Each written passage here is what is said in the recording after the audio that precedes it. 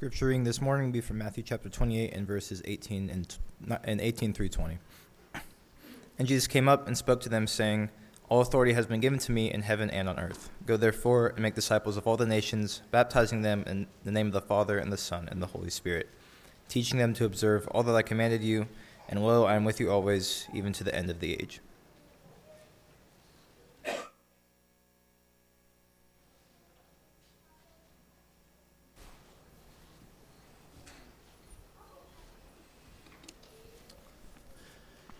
Good morning. It is a blessing to be together this Lord's Day. We're thankful for the time and the privilege to be able to worship our God together. It is always an encouragement to be with the saints on the first day of the week, to partake of the Lord's Supper as we have done, to remember our Lord and our Savior and His death and the sacrifice that saved us from our sins. And so we're so glad that you are here with us. If you're visiting with us, we're especially grateful for your presence this morning. We're glad that you had the opportunity to be here, and we hope that you'll stick around and let us visit with you to get to know you a little bit. And we are so glad that we have the opportunity to worship our God with you this morning. Throughout this year, we have been seeking to understand the gospel. And the gospel is for all has been our theme. And we have wanted to try to define what the gospel is. We've wanted to see how the gospel had been foretold to Abraham in the beginning in Genesis chapter 12. And how in the Old Testament, that everything that was driving the Old Testament, it was about getting us to the Savior, Jesus, the Messiah. And so we've looked at glimpses of the prophets and how Isaiah in particular prophesied of Jesus and his life, his ministry, even his death, and how Jesus fulfilled all those prophecies, and how the story of Jesus is essential to the gospel story. And then we have begun to really consider how we become a part of the gospel, that the gospel is not just a story that we tell, it's a story that invites us to participate within the story itself, that we are connected with Jesus, especially as we see in baptism, that we join in His death, burial, and resurrection, and that we participate in that in a sense. And so the gospel is an invitation for us to become a part of that. And to then, as we looked at last month, that the gospel, we are to live out the gospel. We are to live in a way that is worthy of the gospel. And that is seen especially in our submission and our obedience to King Jesus. And we're to live in a way that is glorifying Him and honoring Him. And so as we have touched on all of those things throughout this year, we are going to conclude with a title, The Gospel is for All. And that's what we're going to be doing this morning and this evening. And so we're going to be looking at this fairly in depth this Lord's Day. Because we want to fully understand and appreciate that the gospel and the story of the gospel, it is intended for everyone. That is what we have been driving to understand all this year. And it is supposed to be shared with everyone. We have the responsibility to become the gospel in many respects. Sometimes we will sing the song, The World's Bible. Christ has no hands but our hands to do His word today. He has no feet but our feet to lead men in His way. He has no tongue but our tongues to tell men how He died. He has no help but our help to bring them to His side. It's the first verse of that hymn. The second verse, we are the only Bible the careless world will read. We are the sinner's gospel. We are the scoffer's creed. We are the Lord's last message given in deed and word. What if the type is crooked? What if the print is blurred? We have a responsibility to become the gospel in a very real sense, that we are to live out the message and the story of Jesus Christ. And we do that by accepting the responsibility of becoming like Christ, that each and every day that we have in our life, it is driven to become more and more like the character of Jesus Himself. That we are to embody the character and the traits that Jesus lived out. And we are to show that to others. That becomes our responsibility, that we welcome and that we accept and that we want to share that with other people. And so we need to understand that the gospel is to transform us, it's to change us, and we are then to go into all the world, as we just read in Matthew chapter 28. In Matthew chapter 28, Jesus gave the Great Commission to the apostles to go and to preach the gospel whenever He told them. There in Matthew chapter 28, and we're going to first look at Mark chapter 16 as well, with the two Great Commission accounts where Jesus told them to go into all the world and to preach the gospel to all creation. In Matthew chapter 28, "Go therefore and make disciples of all the nations, baptizing them in the name of the Father and the Son and the Holy Spirit." What we see is that what Jesus expected from those who would be His disciples, to go out and to share the message of the gospel, to share that with everyone, of all people, of all races, of all nations. To go preach the gospel to all of the creation that is there, that would have ears to hear. And as Jesus said in Matthew 28 and verse 19, He told the apostles to go and make disciples. But then what you see in verse 20 is that teaching them to observe all that I commanded you. And lo, I am with you always, even to the end of the age. What disciples are going to do is they're going to continue to teach. And as there become more disciples, all disciples begin to take on that responsibility, that shared responsibility of teaching that message. And so the message is supposed to continue to grow. It's supposed to continue to be passed down. It's supposed to be passed on to the next generation of disciples.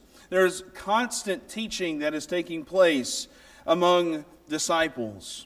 And so you see that in the very nature of the gospel, it is intended to be passed and it is intended to be shared.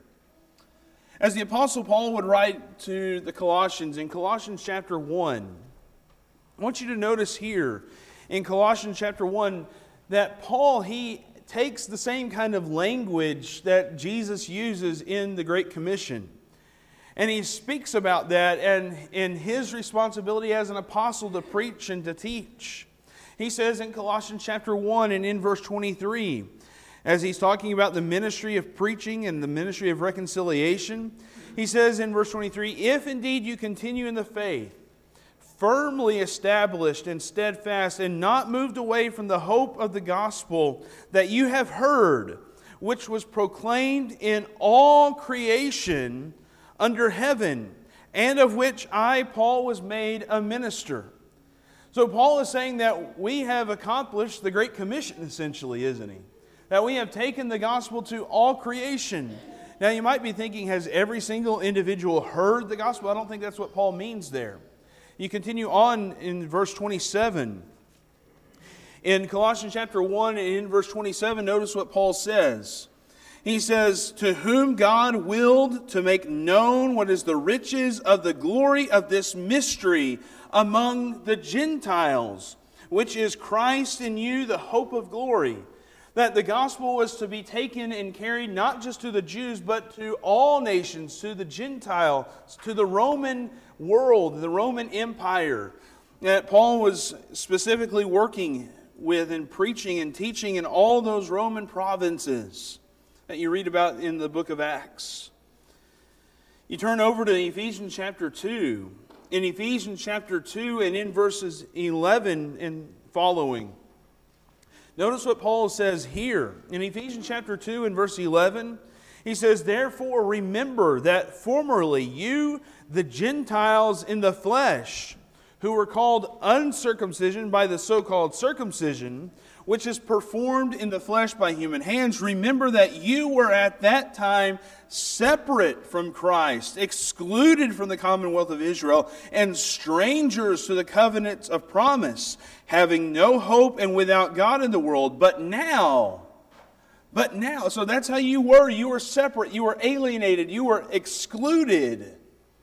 But now, in Christ Jesus, you were formerly, who were far off, have been brought near by the blood of Christ. Now you are brought inside. Now you are given inclusion there. That Paul is trying to get people to understand that the gospel, it's not just for the Jews only. That's so much of what he deals with. Throughout his ministry, throughout his preaching and teaching, throughout the New Testament, the Apostle Paul is trying to get people to understand that the gospel is for all nations. That the gospel and the mystery of Christ was to be preached to everyone. And that's what Jesus is trying to commission his apostles in Matthew chapter 28 and in Mark chapter 16 to understand, to go and to share the gospel to everyone. Have you ever noticed in the New Testament all those passages that say whosoever, or maybe if you have a more modern translation, it says whoever, and those statements in the New Testament that say everyone? It's impressive. In John chapter 3 and verse 16 that we mentioned in our adult Bible study this morning, for God so loved the world that he gave his only begotten Son, that whoever believes in him shall not perish but have eternal life. Now, this is an open invitation to anyone who wants to come and to believe in Christ and to become a part of this gospel. It is available in Jesus and his sacrifice. It's available to whomever would like to come and to participate in that. In the book of Acts, in Acts chapter 2, in that first gospel sermon, as Peter was quoting from the prophet Joel, which is something that should cause us to consider that even the Old Testament, it refers to the acceptance of the Gentiles. In Acts chapter 2 and verse 21, notice here, and Peter is quoting from Joel 2, and it says, and it shall be that everyone who calls on the name of the Lord will be saved. That everyone. There's no strings attached in terms or conditions or anything like that. That anyone who wants to call on the name of the Lord, they will be saved. That promise of salvation is made available to whoever would come and believe and call on the Lord. In Romans chapter 1 and verse 16, for I am not ashamed of the gospel, for it is the power of God for salvation to everyone who believes, to the Jew first and also to the Greek. The gospel was intended to go to everyone. It offers salvation to everyone. And as you read in the New Testament, as you begin especially with Acts and following even into the epistles, especially the letters by Paul, what becomes such a prominent issue is that the Jews, they wanted, even believing Jews, Christians, they expected the Gentiles to adopt the Jewish lifestyle. And that became a point of contention, a sharp contention between the Jews and the Gentiles in the Lord's church. And in Acts chapter 15, this all kind of comes to a head over the issue of circumcision. And in Acts chapter 15, there is this assembly with the church and the apostles and the elders at Jerusalem, and they all begin to discuss this matter. And James, the brother of Jesus, our Lord, he speaks up, and he begins to quote from the prophets.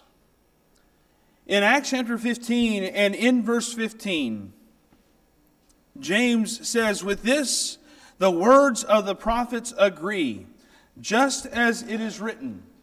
And you can see that he is appealing to the Old Testament for what he is about to say. He's appealing specifically to the book of Amos, in Amos chapter 9, towards the very end of that chapter, the very end of that book. And so as everyone has come forward and has spoken, Peter and Paul and Barnabas, and they have all said that God has made salvation available to the Gentiles. And now James is saying this is exactly what the Old Testament prophets have said. And he quotes there in verse 16, "After these things I will return, and I will rebuild the tabernacle of David, which has fallen. And I will rebuild its ruins, and I will restore it, so that the rest of mankind may seek the Lord, and all the Gentiles who are called by my name, says the Lord, who makes these things known from long ago." James, he quotes from that Old Testament passage, and he says, right there it is in the Old Testament, in the prophets, in the book of Amos. It's right there that the Gentiles would become a part of this. That in all of God's plan, the gospel and the salvation that God is extending through the Messiah, through the Savior, that it is supposed to be given to everyone. That whosoever would come to the Lord. You go back to the book of Genesis. In Genesis chapter 12, in the beginning with Abraham there. In the promise that was made to Abraham, you know the land promise, you know the great nation promise. But it's there in Genesis chapter 12 and in verse 3. And he says, "And I will bless those who bless you, and the one who curses you I will curse. And in you all the families of the earth will be blessed." Doesn't that just make it a little bit even closer to home there? It's not even just about taking the gospel and the salvation and the story of Christ to all the nations or all the countries, right? It's bringing it even closer home. All the families of the earth. We want all the families of the earth to know the gospel. The gospel is supposed to be taught and proclaimed and preached to everyone. Everybody. In the book of Romans, and so much of what Paul is writing about in the book of Romans is exactly this Jew-Gentile issue that takes place among the Lord's church in the first century. And in Romans chapter 9, at the end of Romans chapter 9, he quotes from the prophet Hosea. He quotes from the prophet Hosea as well. And how Isaiah and Hosea, they were both proclaiming that the Gentiles would be included, not excluded, from the salvation that God has given. And so you come to chapter 10. In Romans chapter 10 and in verse 11, Paul, he says, "For the Scripture says," and he quotes from the Old Testament, "Whoever believes in him will not be disappointed." There's our word whoever again, right? "For there is no distinction between Jew and Greek. For the same Lord is Lord of all, abounding in riches for all who call on him. For whoever will call on the name of the Lord will be saved." That Jew or Gentile, no matter who you are, no matter where you come from, no matter your background, no matter your socioeconomic status, the gospel is for you. The story of Jesus is for you. No matter what sin you have committed, the story of Jesus is for you. And we all need that story. We all need the gospel. And he makes this proclamation that Jesus Christ, our Lord, our King, our Savior, is Lord of not just some people, not just the Jews, but the Lord of all. And he's abounding in riches for all who call on him. The gospel is supposed to be taken to everyone. And throughout the pages of Scripture, we just see that time and time again. Even as we have been considering the issues between the Jews and the Gentiles in the first century in the early church, even the apostles didn't fully understand it. In Acts chapter 10, Peter, he's the one who quoted from Joel and said, whoever calls on the name of the Lord will be saved. But then he doesn't go preaching to the Gentiles right away, does he? In fact, he has to be told 3 times by Acts chapter 10, hey, you need to go to the Gentiles. Took a vision from God for him to kind of get it. But then once he got it, he understood it. Because in Acts chapter 10, in that sermon to Cornelius, in Acts chapter 10 and verse 34, opening his mouth, Peter said, I most certainly understand now that God is not one to show partiality, but in every nation, the man who fears him and does what is right is welcome to him. The word which he sent to the sons of Israel, preaching peace through Jesus Christ. And then in this little parenthetical statement, he is Lord of all. And Peter acknowledges that the gospel first went to the Jews.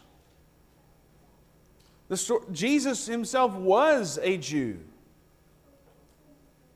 But that doesn't mean that the gospel was only for the Jews. And that Jesus was a Savior just for the Jews only. The gospel is available to everyone. We need to understand that and the significance of that and what that means for us. So why does the gospel need to go to everyone? Because there is a universal problem. There is a problem that has affected every nation on earth. All have sinned. All have sinned. In the book of Romans, Paul shows that very carefully. In Romans chapter 1, beginning at about verse 18, where Paul writes, For the wrath of God is revealed from heaven against all ungodliness and unrighteousness of men who suppress the truth in unrighteousness, because that which is known about God is evident within them, for God made it evident to them. For since the creation of the world, His invisible attributes, His eternal power and divine nature have been clearly seen, being understood through what has been made, so that they are without excuse. For even though they knew God, they did not honor Him as God or give thanks, because they became futile in their speculations, and their foolish heart was darkened. Here I believe Paul is talking about the pagan, idolatrous people who were not Jews, the Gentiles. People who did not have the law. Now these people, they have known about God by the creation, by just what they see around them, but they haven't been given special revelation through the law and the prophets. And you go on and you see that they are just guilty of idolatry and improper worship, because they have begun to, they've exchanged the glory of God for the image of corruptible man and of birds and animals. And so they turned to idolatry, and God gave them over in their lusts. They turned to their degrading passions and homosexuality and improper function in sexual ideas and things that they do. They turn to wickedness and greed and evil and envy and murder and strife, deceit, malice, disobedience to their parents. They are slanderers. They are haters of God. You just read the laundry list of things that take place. It's absolute, total evil.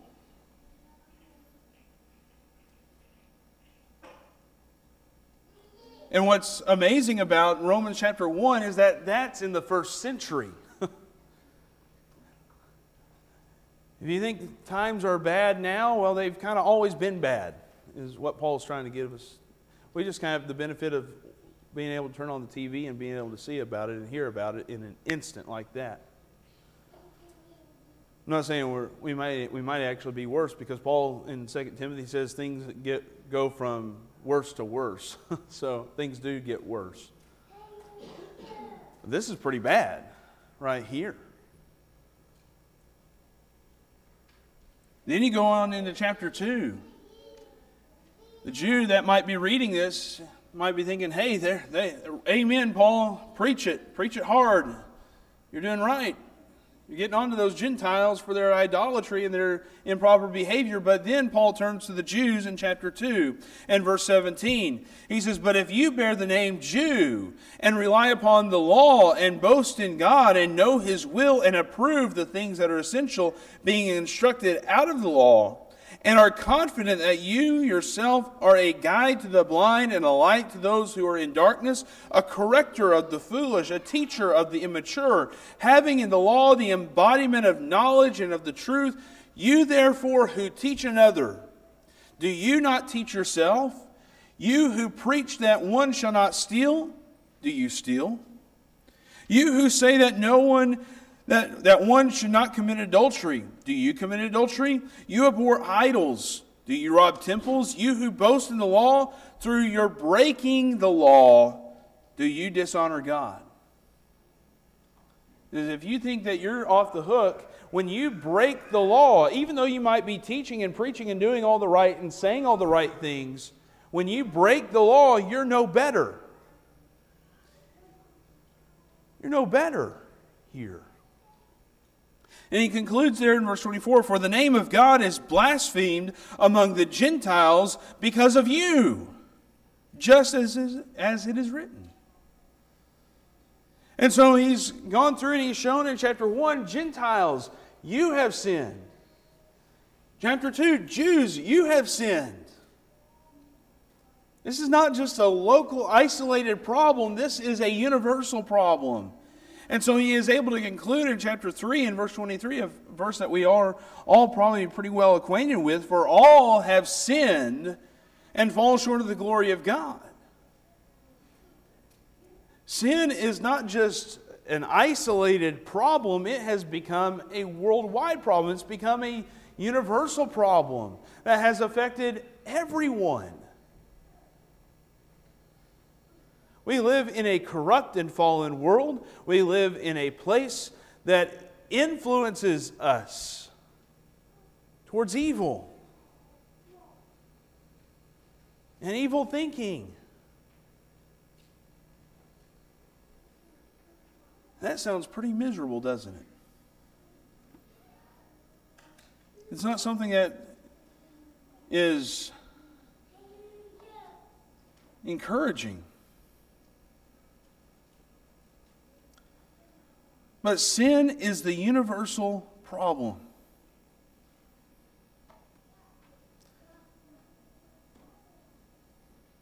It is a universal problem that brings with it condemnation, death, and judgment.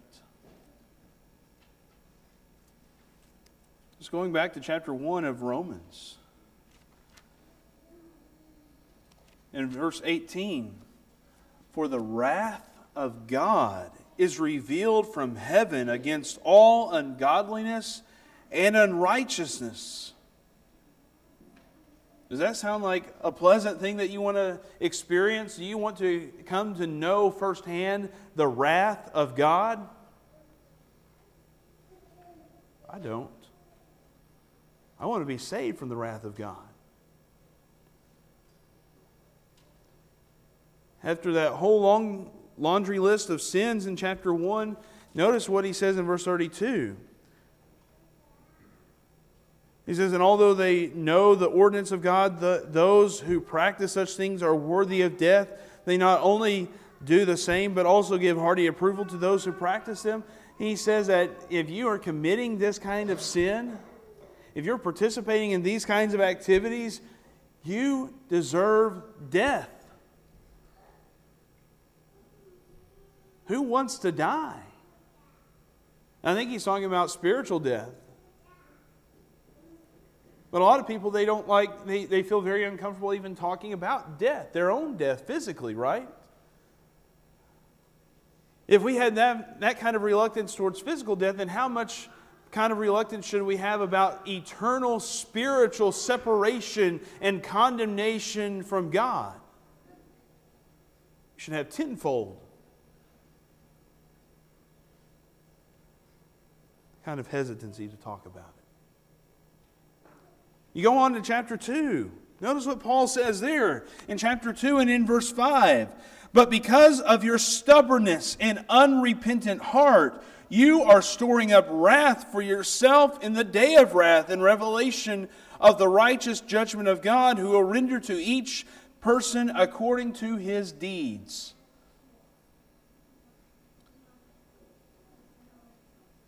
Because of our unrepentance, our refusal to repent and change, we are just storing up wrath for ourselves. Have you ever noticed that? On the day of judgment, if you are condemned and you are found guilty by the God of heaven, who will you have to blame? Only yourself. Only yourself. It's not God's fault if we stand condemned. It will only be our fault. And God is the most impartial and fair judge that would be there. That will judge, as he says, rendering to each person according to his deeds. He's going to evaluate us based on what we have done. The proof is in the pudding, right? Then we'll know. He goes on in verse 8. Talks about those who are selfishly ambitious and do not obey the truth, but obey unrighteousness, wrath, and indignation. That's what they will receive. There will be tribulation and distress for every soul of man who does evil, of the Jew first, and also of the Greek. Everyone is going to stand condemned if they do not receive the forgiveness that comes from God in His grace. And so no matter who you are, no matter your background, your level of knowledge and understanding and education, no matter who you are, no matter how much you have in your bank account, no matter how little you have in your bank account, if you have sin in your life that you have not repented of and you have never sought God's forgiveness, then you stand condemned and guilty.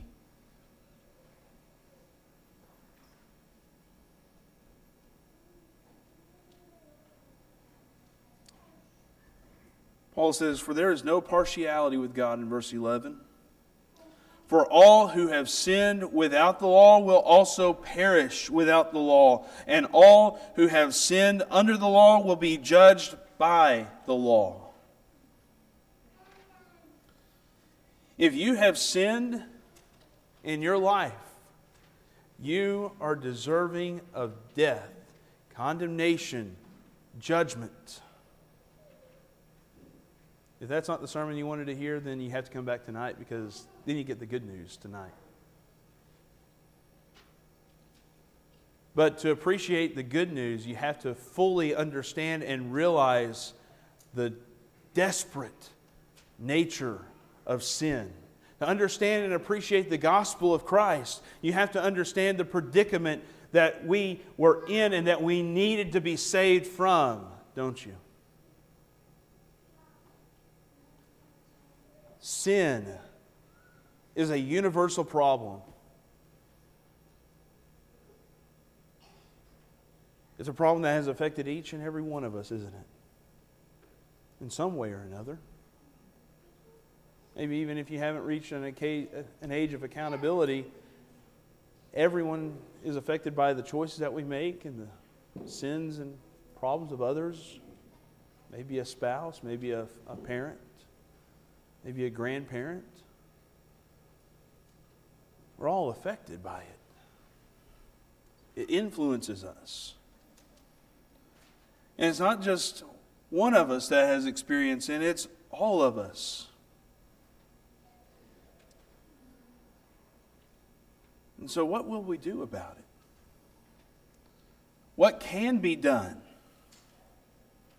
If we remain stubborn and unrepentant, if we're just storing up wrath for ourselves and judgment, and if we're just doomed to perish and be condemned for eternity, what can be done? Thankfully, there is grace found in Jesus Christ. But to hear about the rest of it, come back tonight. In the book of Romans, in the 5th chapter, to give you a little bit of a preview. In Romans chapter 5, and in verse 6, Paul wrote these words: "For while we were still helpless, at the right time Christ died for the ungodly. For one will hardly die for a righteous man, though perhaps for the good man someone would dare even to die. But God demonstrates His own love toward us, in that while we were yet sinners, Christ died for us. Much more than, having now been justified by His blood, we shall be saved from the wrath of God through Him." The good news is that Jesus came. And that through His death and through His sacrifice, He has brought salvation. Salvation from the condemnation and the death and the wrath of God that we deserve. The gospel is for all. The story of Jesus is for everyone. Because all have sinned and fall short of the glory of God.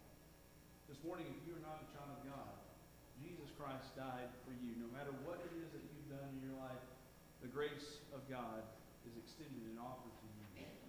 And you can come to be washed, and to be cleansed, and to be forgiven because of Christ and His sacrifice and the death that He gave for you. You need to respond in obedience. We want to encourage you to do that this morning. Have your sins washed away in the waters of baptism. Become a child of God. And if you have made that commitment to following Christ, but you've not been living faithfully for the Lord, we want you also to change and fix your life. Confess those things that you've done which are wrong. We're here to offer grace and mercy. We want to pray with you and pray for you that God might forgive you once again. If we can help you in some way, would you come